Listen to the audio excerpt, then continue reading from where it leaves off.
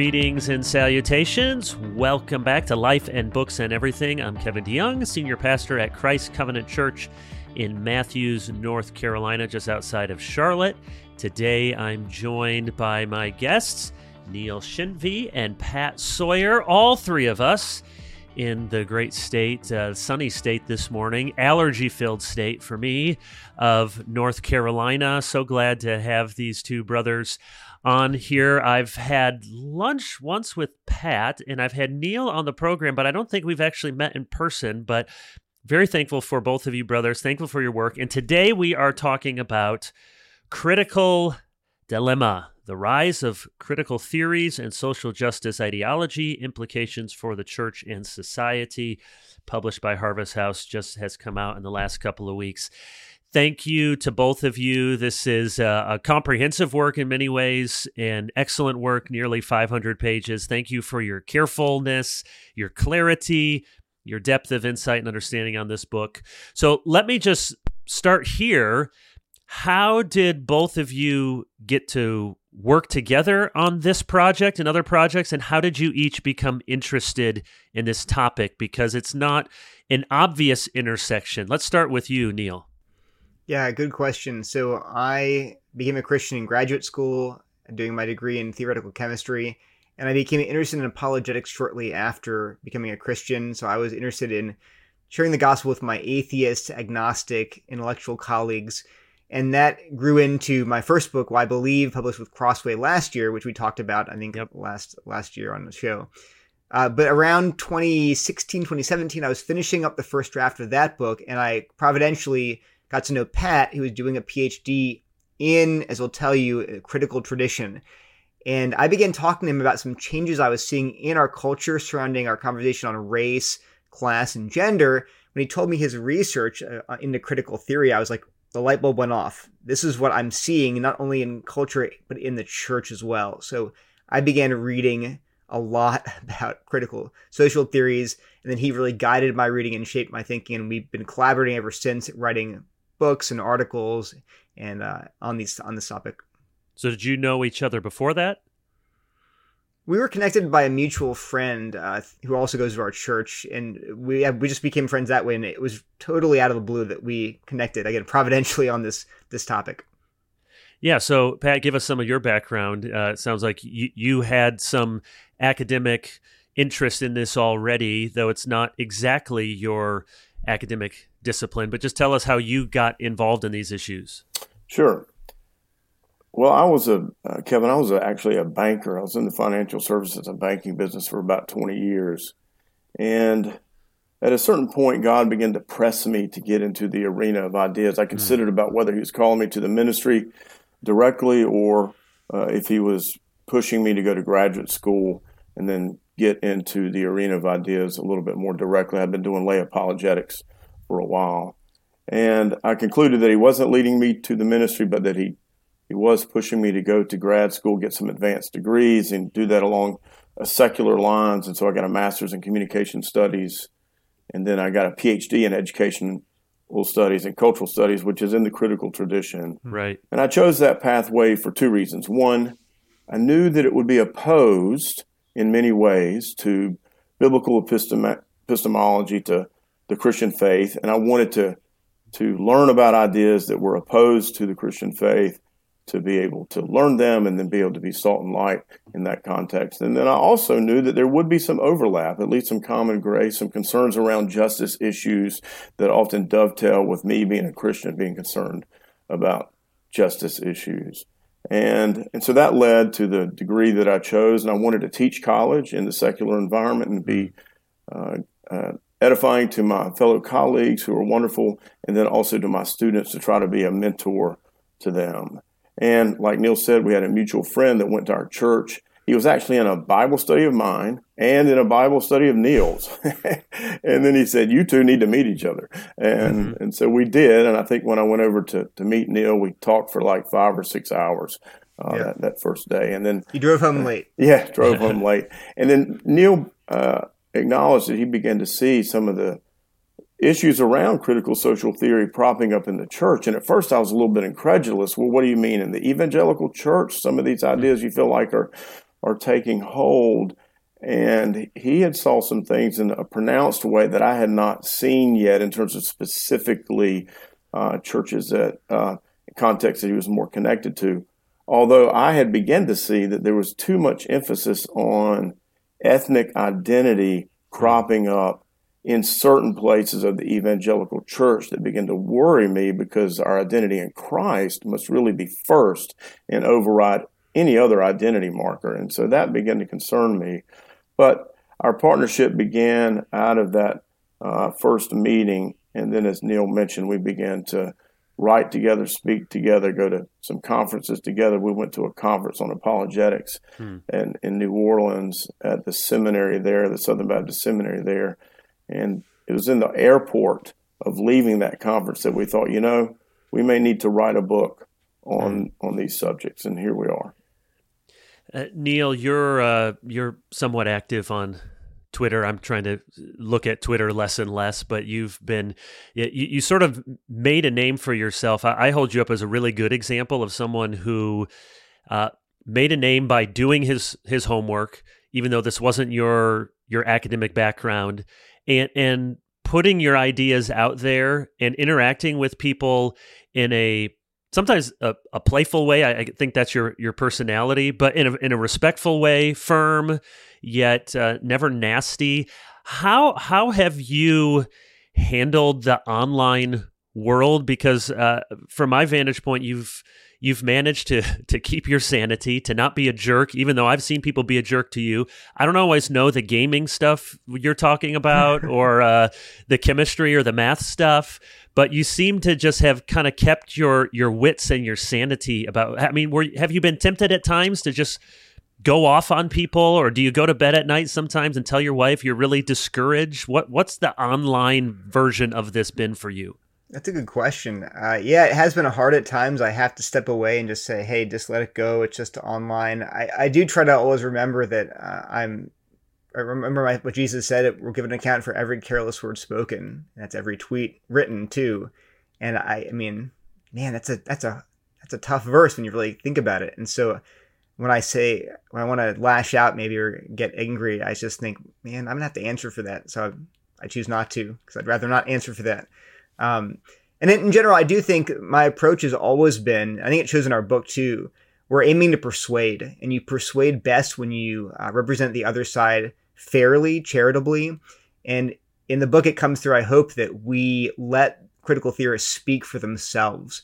I think one of the things I try to do online and in my book reviews is I just quote extensively. I let people tell you what they believe before I even, analyze, interpret anything. So our book has something like 770 plus footnotes. We cite over 200 different critical theorists.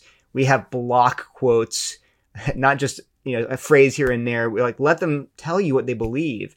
And the first 7 chapters is understanding. It's the section title. It's just about understanding these ideas, not even criticizing them yet.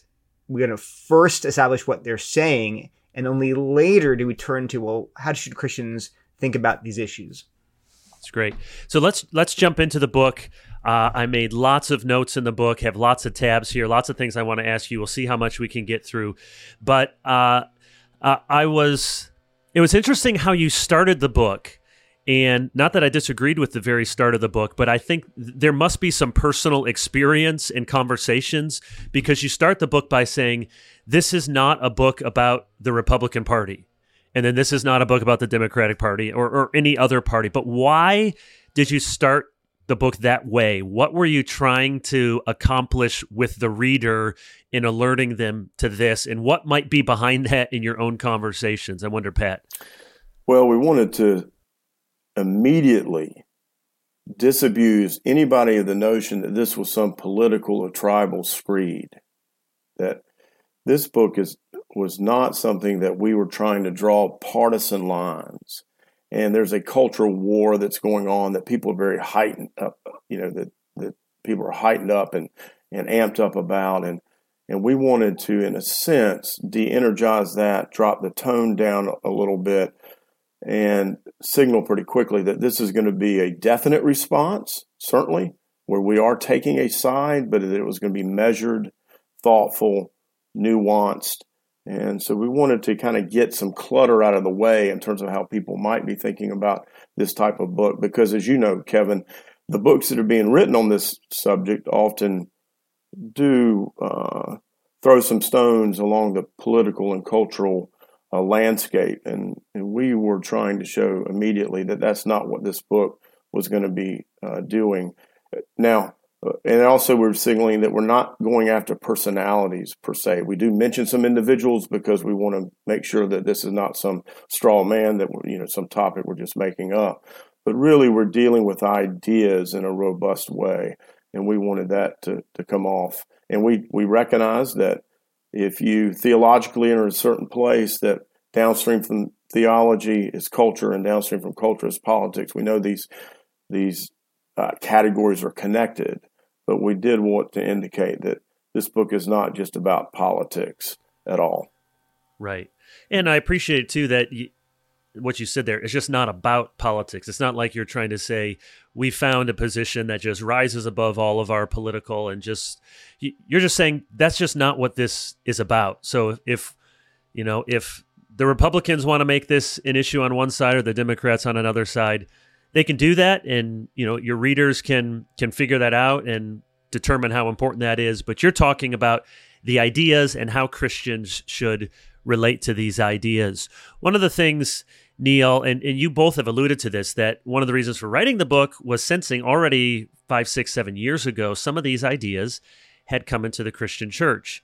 And you talk about a few people by name, and you're respectful, but you mentioned Michelle Higgins, Christina Cleveland, Dante Stewart, that these were people that to some degree were, not to some degree, they were given some platforms. They were people whose books or ministries might be commended by important people within our kind of conservative evangelical-ish tribe.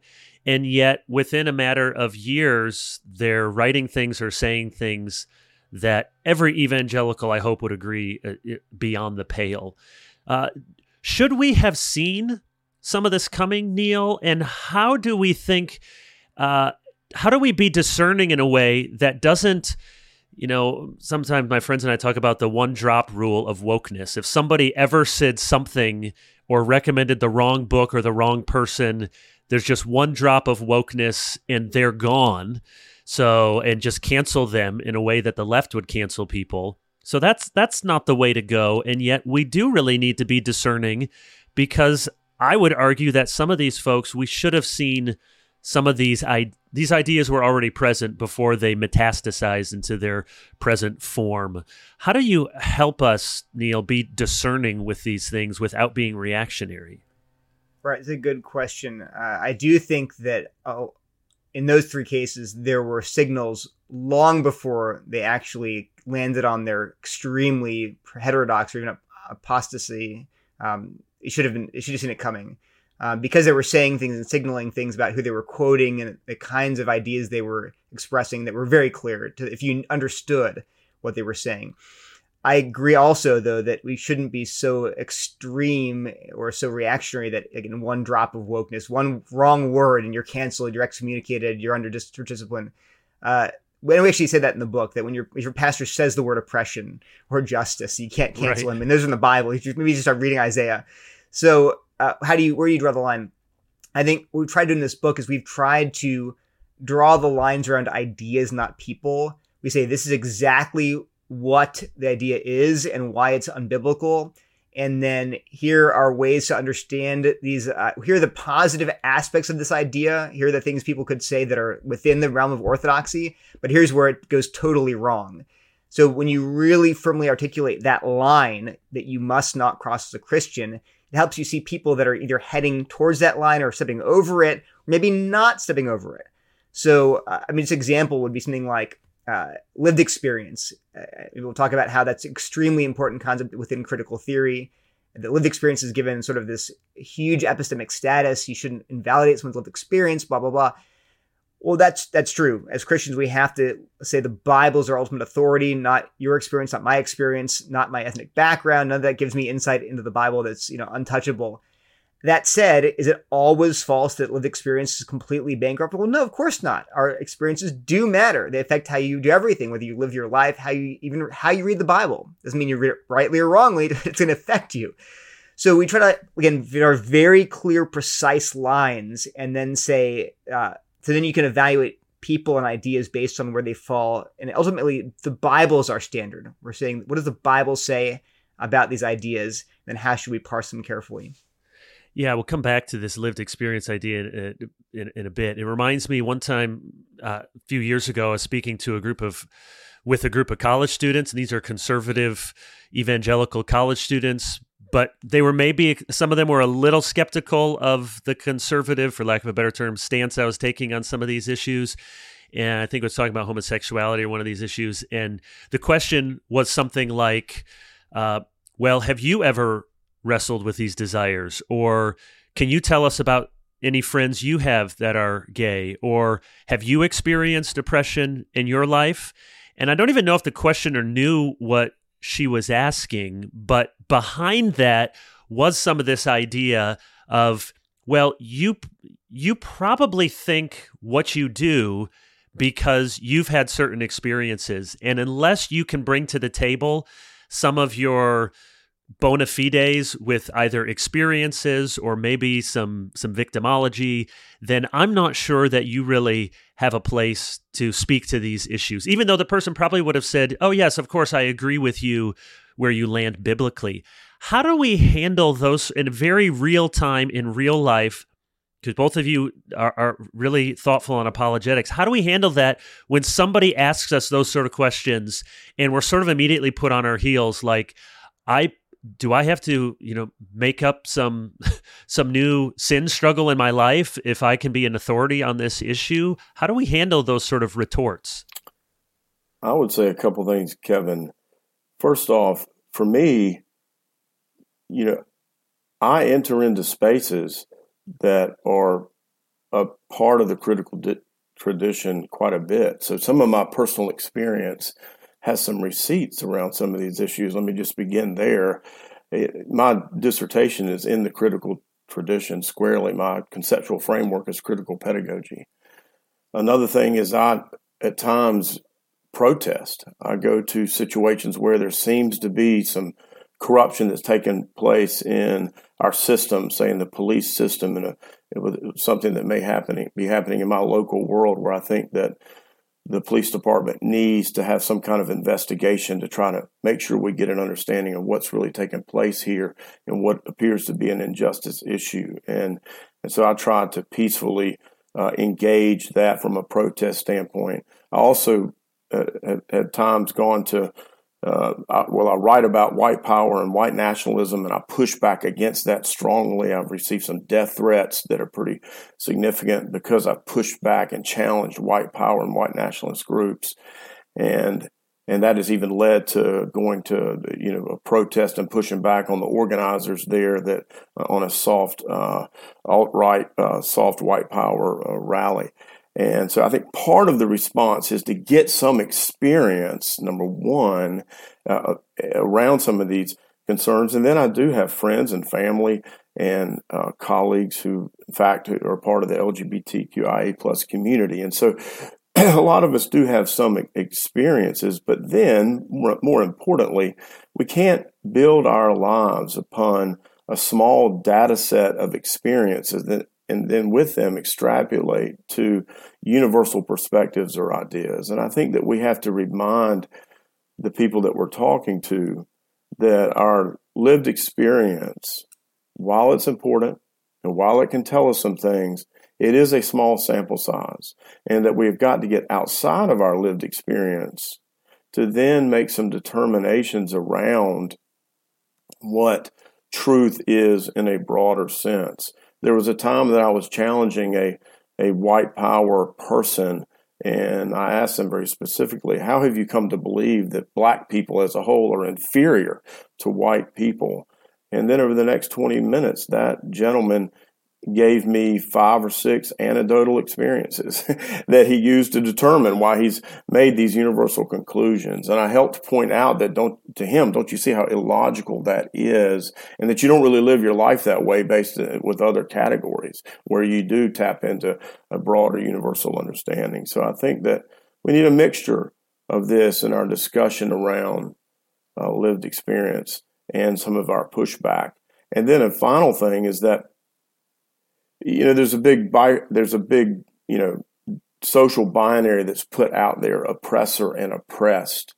And it's put forth from standpoint epistemology that the one who is oppressed not only has their better understanding of what oppression is like, but they also have a better understanding of the oppressor's perspective, right. The oppressed and the oppressor. Now, that's a nice, convenient epistic right. move there.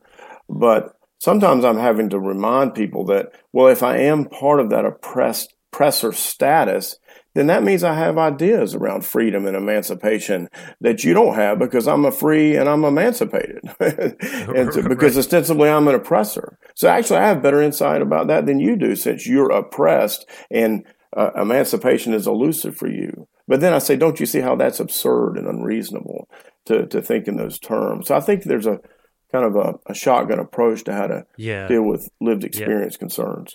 And sometimes it's heads I win, tails you lose. So if someone who's in the, quote, oppressed class starts making arguments that are on the oppressor side, well, then you're guilty of internalized oppression. You don't realize why you're saying that because that's just whiteness within you. One of the things I really appreciate about what you just said there, Pat, and it comes through with both of you. One of my friends who also appreciates your book has commented to me, I get the undeniable sense that Neil and Pat really hate racism. And that may sound like a strange thing to say, but I do think it can be easy on these issues to sort of just clearing your throat, like racism's bad, of course, this stuff is bad, but you really viscerally know it's a sin, and it's been a part of our American past. It's not fully eradicated, though great strides have been made, but we don't live in a post-racial society. So I appreciate that you're saying that, because you warn about some of the reactionary posture that could say, hey, if anybody even now acknowledges that race could still be an issue or racism may still exist, all of a sudden then you're CRT. It seems like for a number of years there were folks, and maybe I'll just say many white evangelicals, the stereotype, who were kind of leaning into these ideas without realizing it because they thought, well, this is a way to sort of make some steps towards reconciliation. And I think many didn't realize the intellectual water they were taking on. But now I think some people are so nervous of any of these ideas creeping in that even some very common sense notions they won't acknowledge. And so I appreciate that you've done your homework to say, here are things we can agree with. Here's where racism and injustice is a problem, and the Bible speaks against these things, so we don't need to pretend or be embarrassed by that. I want to get into the meat of the book. Before we do that, just want to mention Crossway are one of the sponsors for Life and Books and Everything, and maybe fitting sort of ties in with some of these same ideas. Just to mention Rosaria Butterfield's book. I interviewed her a couple of weeks ago, 5 Lies of Our Anti-Christian Age. That has to do LGBTQ stuff and feminism and gender roles and modesty. And Rosaria always is very articulate and passionate, and commend that book and her work for you. So thank you to Crossway. Neil, you are, both of you here, it's really helpful that you talk about how we can sort of lump all of these terms together. So on page 26, cultural Marxism, socialism, critical race theory, intersectionality, anti-racism, critical theory, Hegelian dialectic, standpoint epistemology. And it does happen that sometimes maybe well-meaning Christians get a little bit of knowledge, and all of a sudden it's, well, that's the Hegelian dialectic, and you guys are cultural Marxists, and you give a very good comical example. It'd be like somebody, an atheist, attempting to critique Christianity, saying Christianity started in 1517 when Martin Luther was excommunicated for believing in the Trinity. Well, you got Luther, you got a date, you got the Trinity, you got and everything else is all jumbled up. So you have carefully looked at these different terms, and then at the very heart of the book, you say, well, we got all these other things, neo-Marxism, second-wave feminism, and you've coined a different term, contemporary critical theory. Why do you call it that as opposed to these other terms which you say aren't really identical? One of the problems is that people on the sort of more progressive side tend to play this shell game where every term you use is the wrong term. Oh, that term is the wrong term. No, that term is you're stealing that from black vernacular. That term's a neo-Nazi conspiracy theory. And so there's no term you can use. And actually, in this literature, you can see that even the critical theorists themselves aren't settled on a given term. It's everywhere. So we just said, hey, let's pick a term that's descriptive, that is fair, that's neutral. There's no baggage associated with contemporary critical theory. If you insist on calling it something else, you can. Let's focus on the ideas, not the labels. The other problem is that Christians tend to just firebomb some term. We're going to just firebomb critical race theory. We're going to firebomb the term cultural Marxism. But what happens if you just do that without focusing on the ideas, that they'll just switch the label. They'll say, well, we're not doing critical race theory. We're doing anti-racism now. We're not doing anti-racism. We're doing whiteness pedagogy. So you have to identify the ideas at play. Then no matter how they're cloaked, in what language they're cloaked, you can say, well, those ideas are unbiblical regardless of what you call them. So we use that term, contemporary critical theory, but we really zero in on the ideas and go after those. And then you can spot them regardless of whether they're coming in through feminism, through queer theory, through critical race theory, et cetera. So let me give you guys an opportunity. I know it's a 500-page book, so I'm asking you to do the impossible and be brief, but I know you guys can do it, to just talk about some of these big categories, because you really helpfully distill these down into, here's a list of 9 affirmations, or often it's 4. So I want to talk about contemporary critical theory, and then CRT, and then queer theory. So Neil, let's just stick with you here, because on the same page as you talk about contemporary critical theory, introduce this as a term, you give these 4 things. So we could spend 15 minutes on each of them, but just walk us through what you say are these 4 characteristics of contemporary critical theory: social binary, hegemonic power, lived experience, social justice. What are meant by those 4 things, and maybe weave in there what are some of the problems with them? Sure. So just to be clear, contemporary critical theory is this broad category, the umbrella category, right.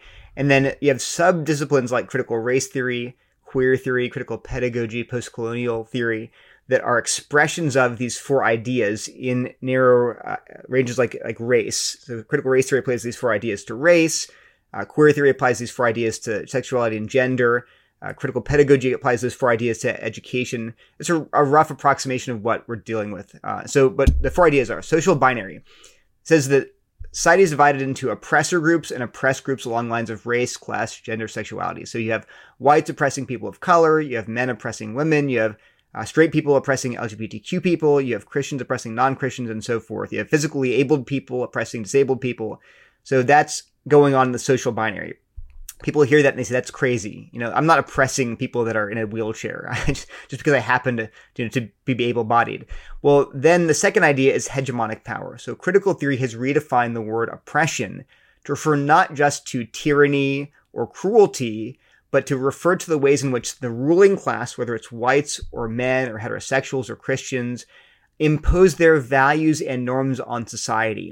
So in their view, whites impose white norms and white expressions and white values on culture so that everybody in society absorbs these values in the water, and therefore it marginalizes people that are non-white, that don't have white values.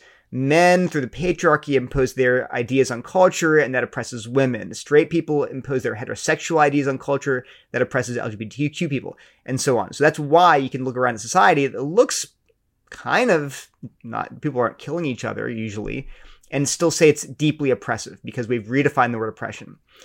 And of course, everybody, whether they're oppressor or oppressed, gets socialized into these oppressive ideas. So we all are, in a sense, brainwashed into the patriarchy, white supremacy, into heterosexism. So how do we get out? The third idea is lived experience. Lived experience gives oppressed people insight into social reality that oppressors don't have. So we need to then affirm and validate and center the discourses of oppressed groups, whether it's people of color or women or LGBTQ people or the disabled, because they have real insight into reality.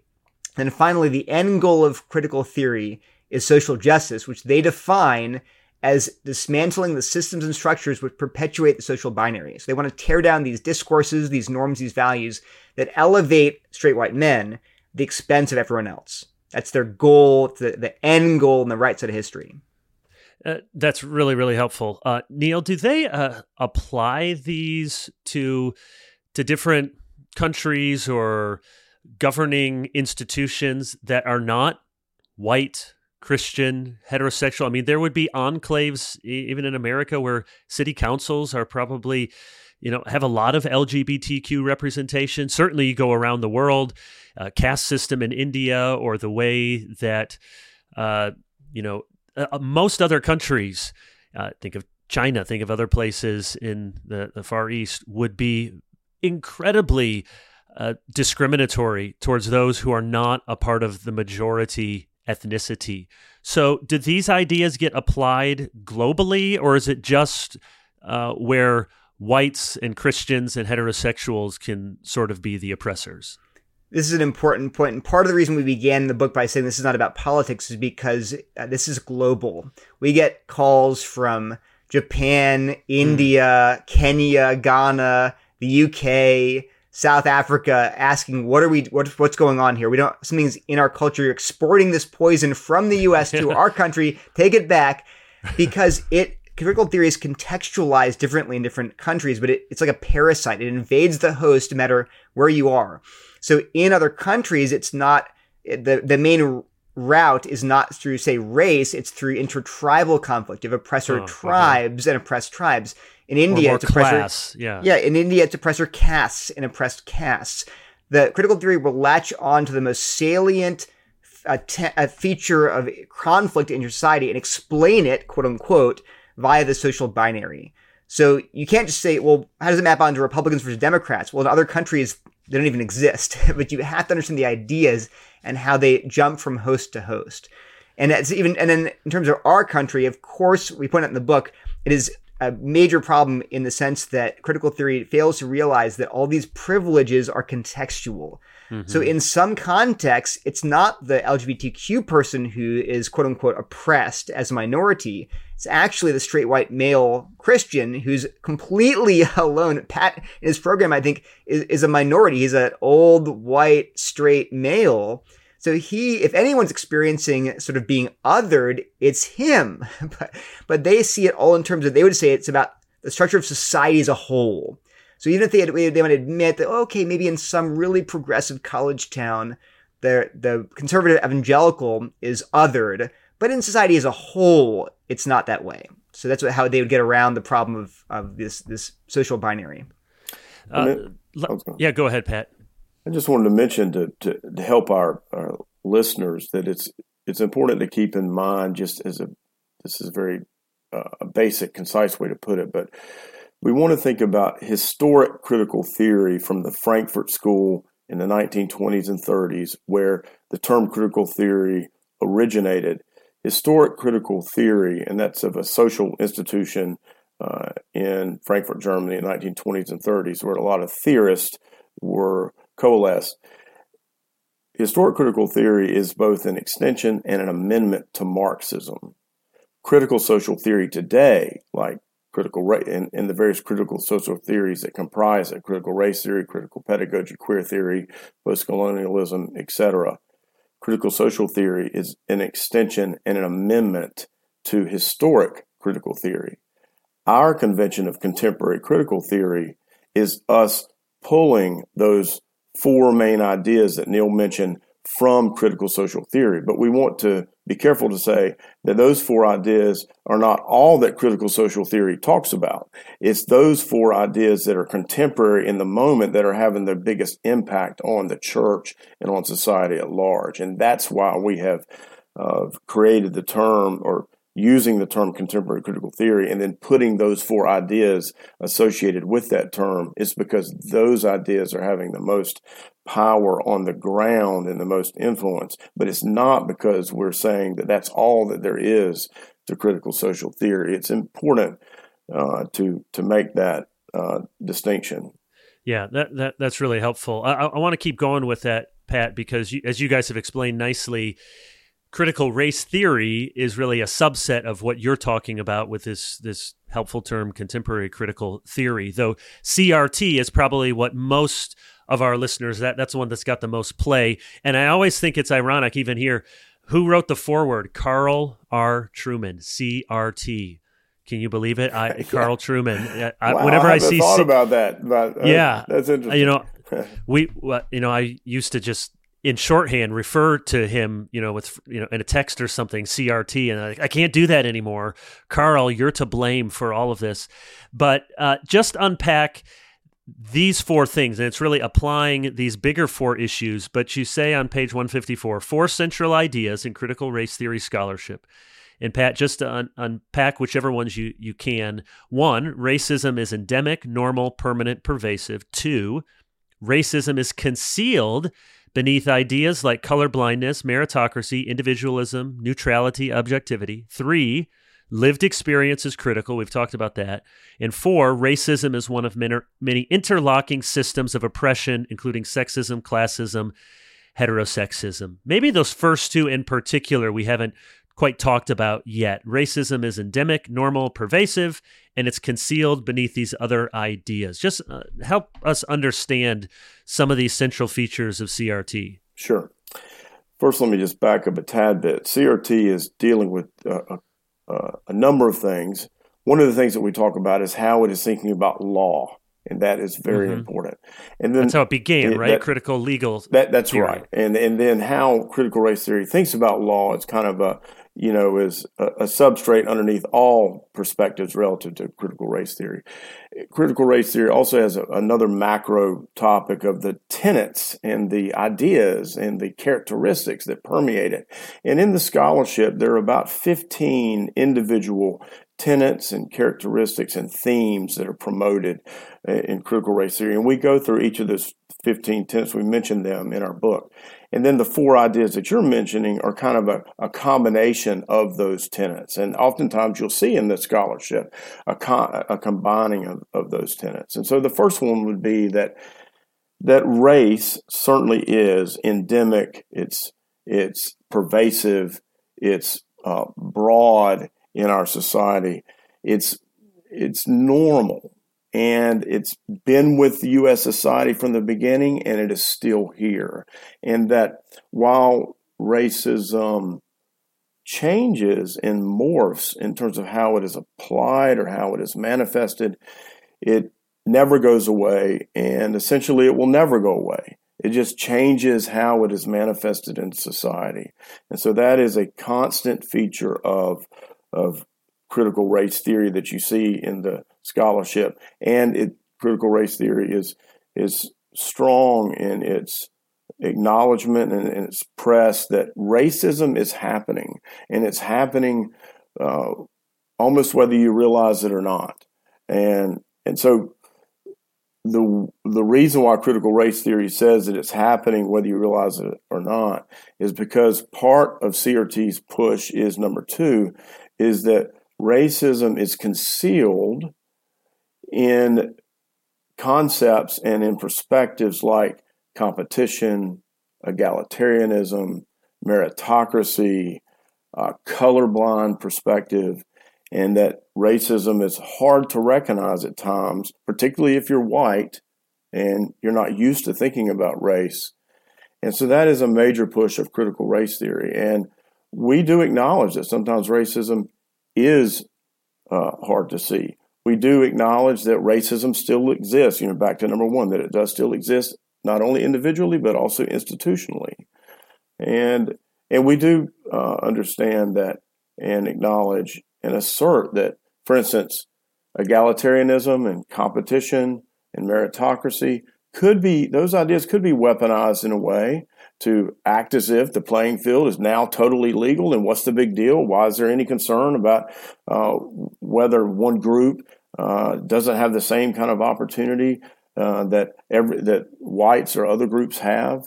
And we recognize that colorblind ideology can be something that is not the best approach to think about racism, because colorblind ideology puts forth this notion that I don't see color. Well, if you're a person of color, you want to be seen. And sometimes not seeing color erases some of the cultural distinctions of people of color that ought to be honored, celebrated, and appreciated. And so colorblind ideology is not necessarily the best approach to race.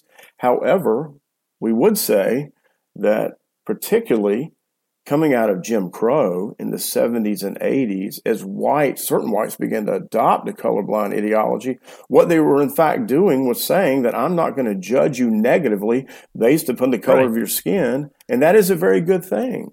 That's a good thing. I mean, the Lady Justice is often blindfolded because that's how justice is supposed to work. It's not supposed to take partiality, and that's very biblical. Neither the rich nor the poor are supposed to be favored. You're supposed to, as imperfectly as we can do here on earth, give you justice under the law. So I think at best, that's color blindness. But keep going. Well, and I would say that we need to think about the era, the time, the moment, the zeitgeist that we're in. If we're in the 70s and 80s, and you're a 57-year-old white woman, and you've come to this, and you grew up connected to Jim Crow, and now you've come to this perspective that, hey, it's terrible. It's horrendous to judge somebody negatively based on the color of their skin. So I'm going to not see color. I'm going to treat people the same. Well, in the 70s, 80s, 90s, that is a very good idea that should be heralded. Now we're sitting in 2023 where there's been more sophisticated discussion around how to think about colorblind ideology. We've gone through iterations of identity politics relative to our society. And it might be wise to now start to think about, whoa, wait a minute, we don't want to slap that colorblind perspective on every single thing relative to race. And in fact, it might be flawed at certain points. So we need to be wise and we need to be sensitive to those dynamics and not now shift how we're thinking about colorblind ideology. But those two things, that racism is pervasive, it is operative, it is normal, it is customary.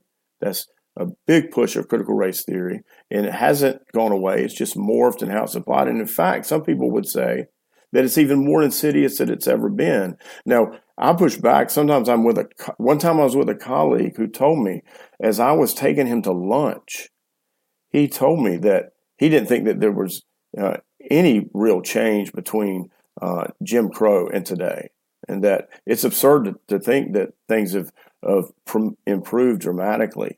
As he and I were having a conversation in a restaurant where the cost of the items were the same for both of us, and me as a white guy and a friend was picking up the tab and paying for his lunch. And so we push back on the absurdity that there hasn't been real changes and that racism is still in the same, it's not codified in the law, de jure racism, nearly what it used to be. In fact, it's almost totally absent in the United States. So there have been material changes. So we obviously push back on the first perspective of number one, and then we also push back around the notions of meritocracy and competition, egalitarianism, and colorblind ideology masking things. While there's some truth to that, we unpack that. We push back against that as well. And then, of course, there's two more: lived experience and interlocking systems of oppression that need to be unpacked. Either Neil can take that, or Kevin, if you want me to continue with that, I can. It's up to you. Yeah, just give us a brief summary of those two. Okay, and Neil's already talked about the reality of lived experience being one of our four big things that we talk about relative to contemporary critical theory in general. This is a strong feature of critical race theory, that lived experience of people of color give them special insight into social analysis around race, and then also social analysis in general on some level. That if you're part of that oppressed class of people, that oppressed group of people, that your lived experience does in fact give you special insight, and that certainly would apply to people of color. And that if you're white and if you're not a person of color, then your lived experience has given you a deficient understanding of social analysis. And therefore, you need people of color to help you along and to bring you along. The fourth item, that racism is one of many interlocking systems of oppression. Here we find out that critical race theory is not just about race, as it turns out. Critical race theory, to be an authentic critical race theorist, to be someone who is authentically about anti-racism, then you have to onboard all these other oppressions that ostensibly are present in society and push back against those as well. So you must adopt, for instance, the agenda of the LGBTQIA plus community. And you must recognize that the gay community has been oppressed relative to sexuality and gender. And if you're going to be a true critical race theorist, then you have to pick up their concerns.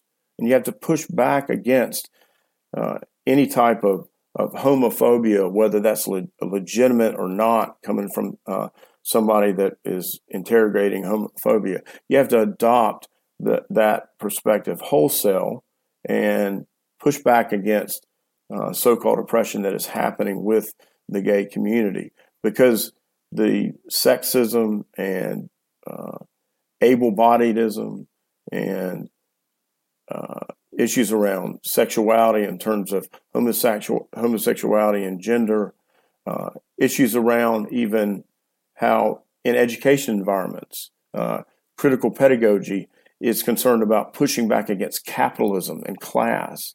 And so all these oppressions are interlocking. They're connected to one another. You can't rightly deal with one of them, according to critical race theory, unless you rightly deal with all of them, because these oppressions are part of ultimately intersectionality. They're connected to an intersectional framework that is connected together, all these different axes, all these different identity markers, from class to gender to sexuality and race and so forth. And since they're all connected, now we have to fight back all these oppressions at once.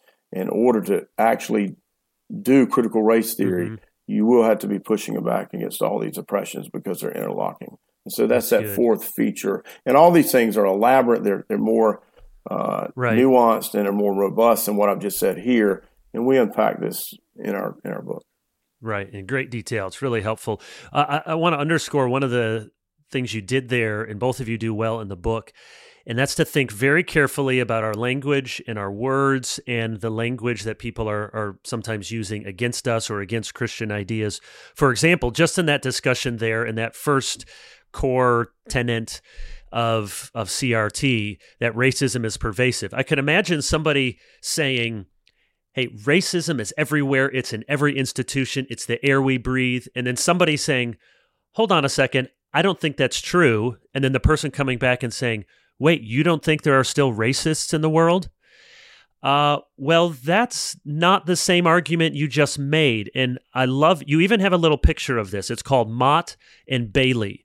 And it goes back to, well, Neil, explain what the Mott and Bailey argument is and why it's really important for Christians to spot this, because it just happens that quickly. You give the example in your book. Somebody says, all whites are racist. Well, that's an extreme and on the face of it, absurd question.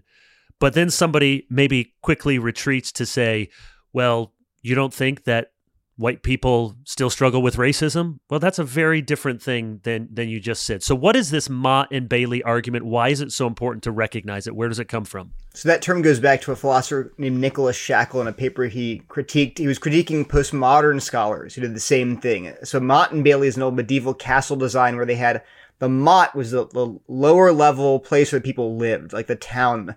And then, but when the town was attacked, it was not well fortified.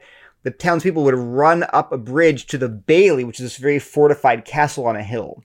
So his comparison was that postmodern scholars, and we argue critical theorists today, will make these outrageous, nonsensical claims like all white people are racist. That's the Mott. That's the Bailey. That's backwards. The Bailey is the big town which is hard to defend. They make this outrageous, hard to defend claim like all whites are racist. It's the Bailey. But then when they're attacked and say, wait, that's crazy, that's not true, then they retreat to the more modest, defensible Mott that says, oh, all I'm saying is that whites struggle with racism like everybody does. But then they're like, well, that sounds more, that's true.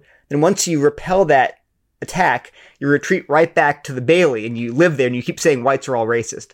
So the key to diffusing that strategy is to identify it. Say that, hey, you're using a Mott and Bailey. You're saying these outrageous things, and when you get challenged, you retreat to some more reasonable thing.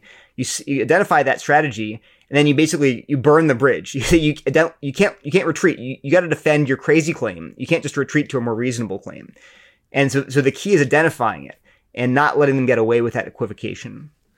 Yeah, and what's key there is they don't really abandon the more extreme claim.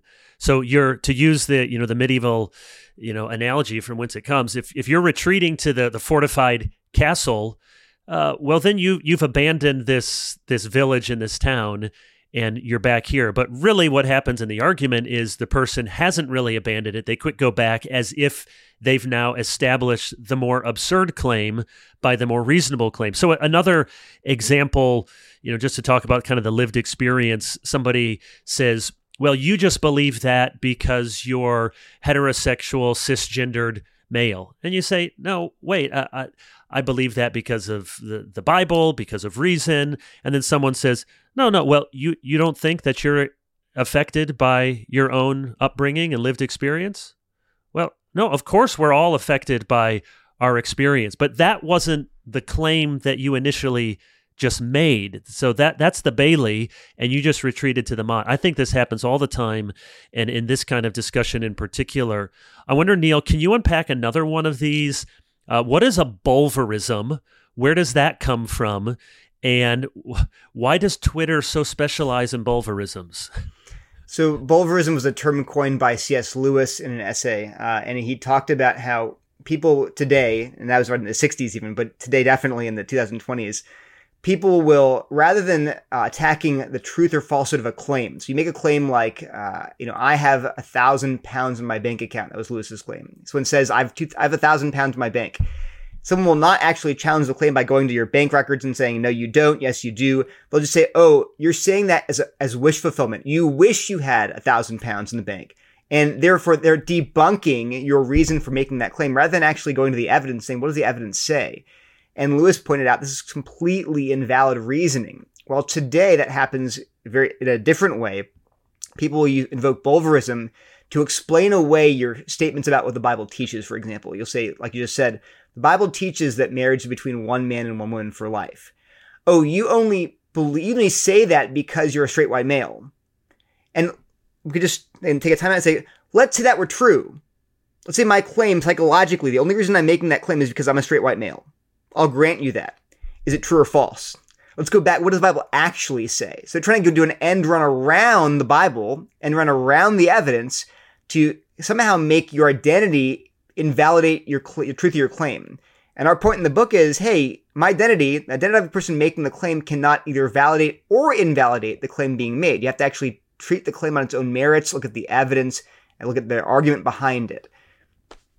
So the bulverism is this term that Lewis coined, that you describe someone and you try to remove their arguments, not by dealing with their arguments, but by casting aspersion often on their motives or their psychological state. And so I'm sure you both have had this. I've had this all the time.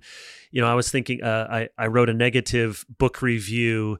I've written many negative book reviews, but a major one a year or two ago against an egalitarian scholar. And one of the arguments pushing back was, here you see Kevin DeYoung is so desperate to hold on to his patriarchal power.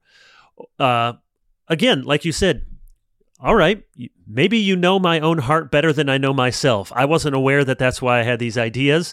But even if that were the case, that you've had divine insight into my own psychology and my own motivation, that doesn't change the very arguments. And let's be fair, this can happen from any direction. Somebody could say, well, that's typical. That's what I'd expect from the evangelical industrial complex. There's Big Eva at it again. This bulverism happens all the time. And I just implore our listeners, our watchers, don't be guilty of those things.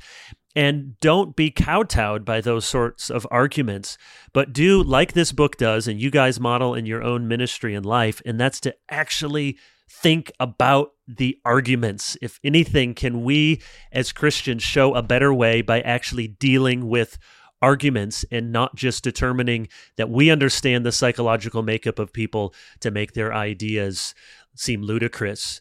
Have you had to, I mean, Pat, you interact with lots of critical scholars who probably don't agree with you. And how do you handle this? Do most people treat you fairly and respectfully, or do they come at you on a personal level? I would say that among my colleagues, in terms of my faculty, and I go to a number of conferences that are part of the critical tradition, I would say that there's often a lot of good discussions. There's some of the cultural warring that you see, particularly like in social media context and Twitter and so forth. In my personal world with my colleagues, that type of thing is not taking place. There's a lot of other-oriented perspective, a lot of care for one another, appreciation of each other. Certainly things come up where we're dealing with the dynamics of people are sitting in certain intersectional categories, and that means certain things or that signals certain things. Obviously, that comes up, and it's. I happen to be. You have a certain percentage of Cherokee in me, but that doesn't immediately show up or necessarily automatically give me a certain extra level of credibility. So obviously, I'm an older white guy who's somewhat conservative and an intentional Christian. I'm pro-life, and these things are known in the context of my work life. And so sometimes that does come to bear. I'm sometimes in meetings where the way the meeting is being described, particularly historically in my PhD program, which was strongly part of the critical tradition, sometimes the way things are being described, it's clear that I am someone who is part of that oppressor status and that privileged status. But it hasn't been something that has been highly negative for me. And in fact, I feel like I've been treated very graciously and kindly, in the context of my education and then also in my work life. I really have some wonderful colleagues, and I appreciate them. And so that's been a lot of my experience, even though the very thing that you're talking about is certainly not absent theoretically as part of our discussions. And at times I've been at certain conferences where I've been positioned a certain way at lunch or something, but I take it with a grain of salt and we move forward. And even in those conversations, they tend to be fairly positive. It's good. We're coming up on an hour. If you can stick around for just a couple more questions each, I want to mention a second sponsor, Desiring God. Thankful for their sponsoring of LBE, a new book by John Piper, Foundations for Lifelong Learning, Education in Serious Joy, which will be available at the end of October. Pre-order. And encourage you to get it from our friends at Westminster Bookstore, who do so many great specials and sales. So anytime John Piper has written something, especially when it has the word joy in the title, you want to look at it. So thankful for DG and for John and for this new book. Let me try to wrap this up. There's so much more in the book by maybe asking each of you one or two more questions. So Neil, unpack for us on 380 or 282, you're looking at worldview questions. Who am I? Fundamental human problem. How does that problem get solved? What's our moral duty? There's a couple others. And you're making the case that in some ways, this contemporary critical theory is a kind of replacement religion. Now, it's not a religion in every sense of the word with weekly worship and sacred texts, but, it fits in many ways, and you're thinking of it through a worldview lens. And one of my concerns as a pastor with these ideas you unpack in your book is that Christians may think, and they may still have in their head an orthodox statement of faith, like nothing's changed, but this other way of seeing reality is so all-consuming and so comprehensive that it really can function as a kind of rival worldview to Christianity. So explain what you mean by that and how contemporary critical theory asks or answers these big worldview questions differently than Christianity. So I think I've seen recently a pushback against the very concept of worldview from progressive evangelicals. A whole book called Worldview, Whiteness, and the Future of the Evangelical Faith by a guy named Cook. And what I would just point out is you don't have to use the language of worldview. You can just say that as a Christian, you have to answer certain questions about, like, who am I? Where did I come from? What's my main problem? Call it a worldview or a meta-narrative if you want to, but it's unavoidable that a Christian have to see our main problem as sin. That is just a biblical narrative. And critical theory obviously sees the big problem with reality as oppression, that certain groups have seized power and are imposing their values on culture. Then the solution, obviously, within Christianity is redemption to sin. That Jesus had to come and live a perfect life and die on the cross for our sins and rise from the dead to reconcile us to God. He's going to renew creation one day. But critical theory takes a very different solution, which is activism, that we have to divest of our privilege, we have to support the emancipation of marginalized groups, we have to dismantle these structures of oppression. So, and this is one of many ways in which Christianity and critical theory are fundamentally looking at the world differently. I think what you said is absolutely true. I like that. Actually, you said this in our last interview. It stuck with me that you can't just have the Nicene Creed sitting up in your attic somewhere gathering dust. You can say, oh, I still subscribe to the Nicene Creed. But if your heart on a daily basis is going after these other ideas, if you're moved more by oppression narratives, and if you get your truth primarily in lived experiences, more than you get it from the Bible, then something's gone wrong. And Pat's analogy is great. Pat talks about how contemporary critical theory colonizes your mind. It's pushing, it really is functioning like a worldview, and it wants to take more and more and more territory in terms of how you think about all these different areas. So maybe another analogy would be like a cancer. Cancer starts small, really small, but if they go unchecked, they just spread. There's no such thing as you can't control your cancer and just sort of limit it. It's going to either eat you or you're going to cut it out. But there's no sense in which you can coexist with cancer for a long time. In the same way, these ideas will get in underneath your professing orthodoxy and we begin battling for dominance with it. And so you're going to have to choose between them. There's really no halfway syncretism you can come to and say, well, it's a stable agreement. I'm going to sort of do half and half, critical theory and Christianity. It's not going to work out. Can I add something? Okay. Yeah, go ahead. Along those lines, it's important to remember that critical social theory has a telos. It has an ultimate goal and ultimate aim. Also, it answers big questions around epistemology. How do we know what is true? How do we know what we know? Ontology. What does it mean to be a human being in time and space? Phenomenology, lived experience and day-to-day existence. Critical social theory is addressing all those questions. And so if you're going to be doing that, you're doing worldview and meta-narrative. You just are. And it's unavoidable. And so it's important that we recognize this. Yeah, and one of the responses I've heard from some people is, hey, as Reformed Christians, look, this is just critical theory is deep Augustinian anthropology, or it's Reformed. Shouldn't we expect, as Reformed Christians, that people who are in power are going to abuse their power, that sin runs very deep, that we can never fully eradicate ourselves? And there's some things I would push back, but I'm willing to say, yeah, that is what we understand about the human heart. My critique is that's not nearly comprehensive enough. That critical theory, one, it sees it on a horizontal. That's the difference between horizontal people, rather than ultimately it's vertical, that there's a God we have offended. And then it doesn't go deep enough, meaning it slices up on a select, and you mentioned this, Neil, a select set of identities. Race, gender, sexuality, class, ethnicity, there's 5 or 10 of them. But there's a lot of different ways that people have power in our world. And the way you look, how tall you are. In some groups, if you are from a, quote, oppressed class, it's a way of wielding power. Connections, networking. So there's lots of ways that people have power. And a true biblical anthropology tells us that everyone has that infection of sin. And it doesn't just work. I'm preaching through Revelation, and last week in Revelation 6, the wrath of the Lamb, and it gives this 7-fold description of those who are being judged. And the last one says, everyone, slave and free.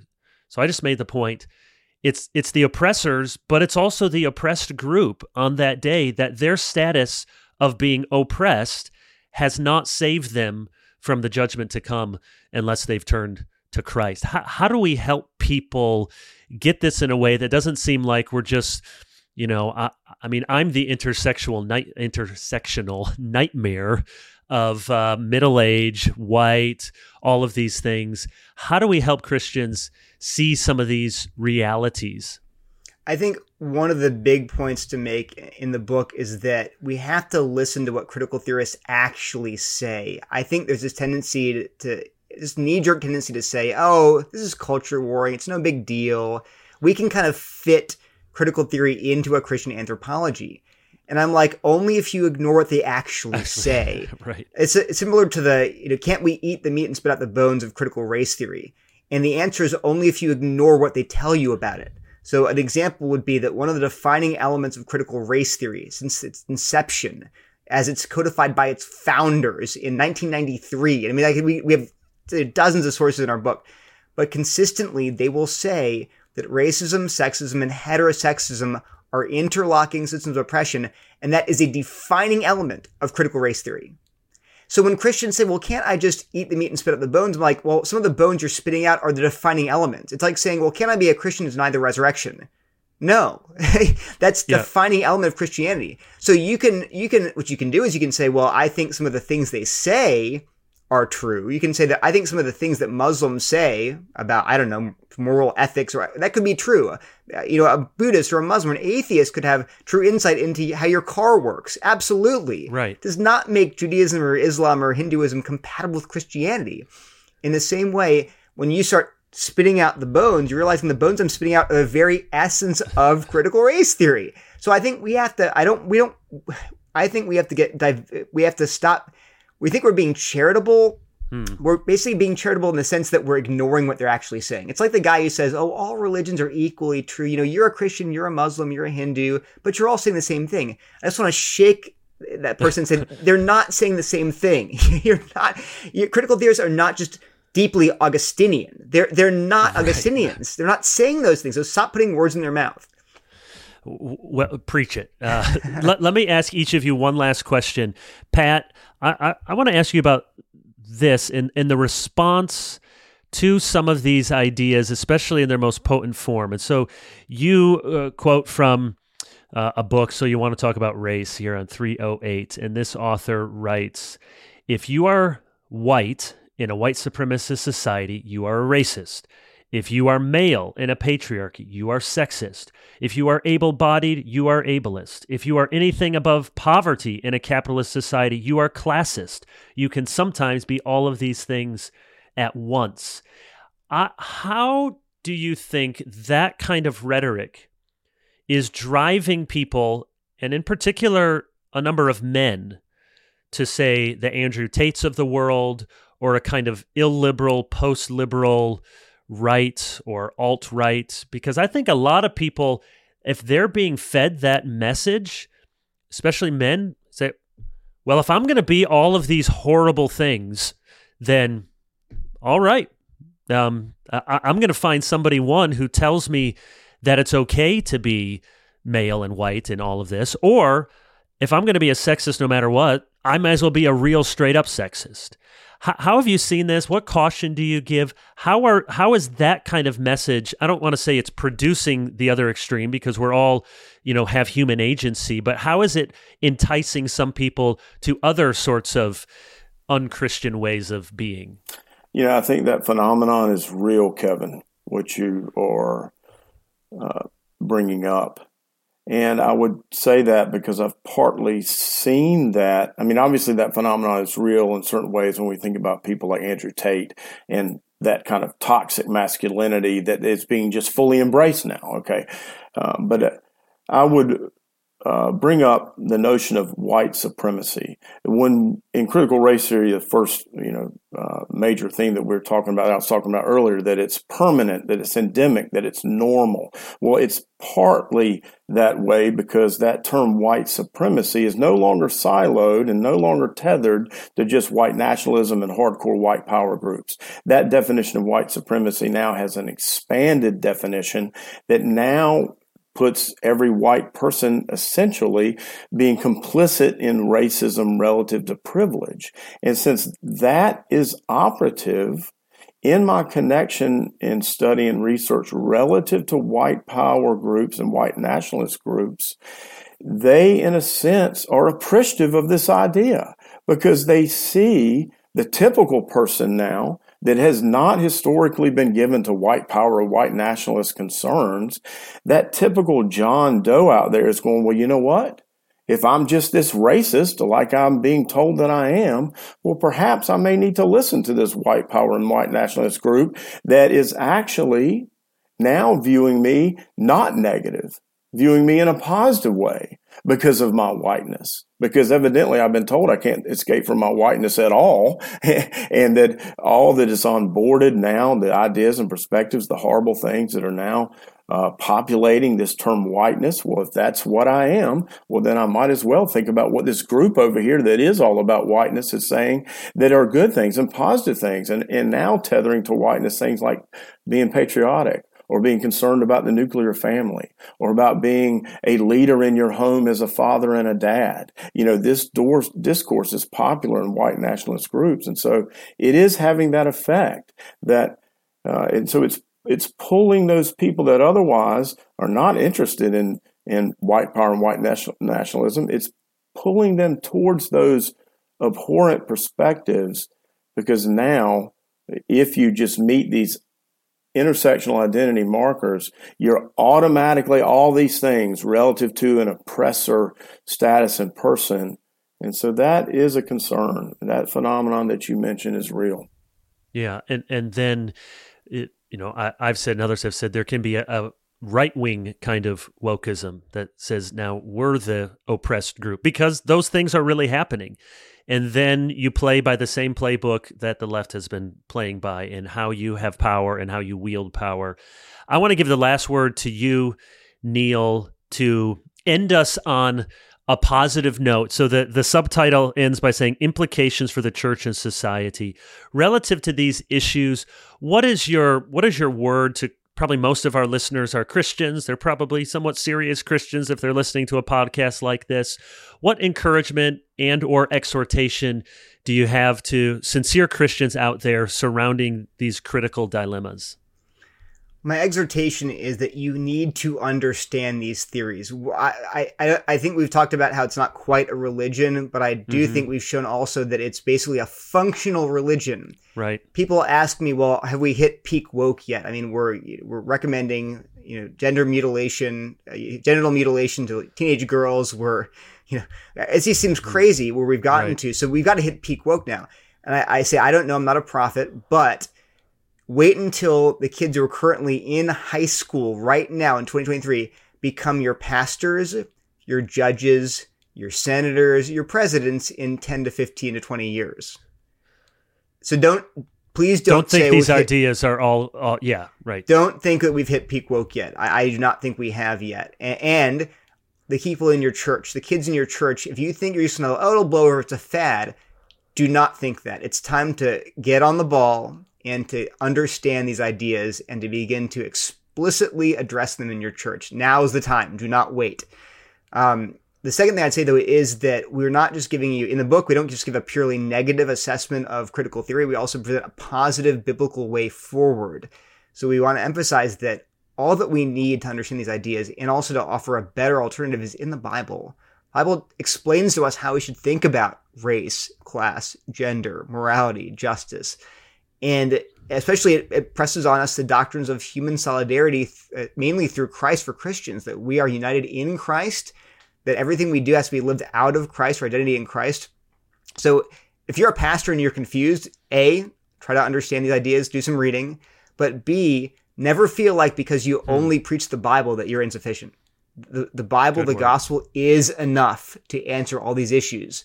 So yes, do your homework if you can, but never feel like, oh, I'm not a PhD, I can't understand this. Just preach the word and let God do the work. Oh, love to hear that. Thank you, Neil and Pat. Thank you for this book. Again, Critical Dilemmas, The Rise of Critical Theories and Social Justice Ideology, just published by Harvest House Publishers. Get a copy of the book, and you can Google either of these guys and find lots of free resources and book reviews and other things online that could introduce you to these ideas in a 10-minute read. But thank you for the book. Thank you for the work that you're doing. Hopefully, we can all converge sometime before too long in the state of North Carolina. Yeah. But grateful for your work. Thank you for being here. Thank you, Kevin. Thank you, Kevin. So want to thank our listeners again. Glad that you could join us. Life and Books and Everything is a ministry of Clearly Reformed. You can get episodes like this and other resources at clearlyreformed.org. So until next time, glorify God, enjoy Him forever, and read a good book.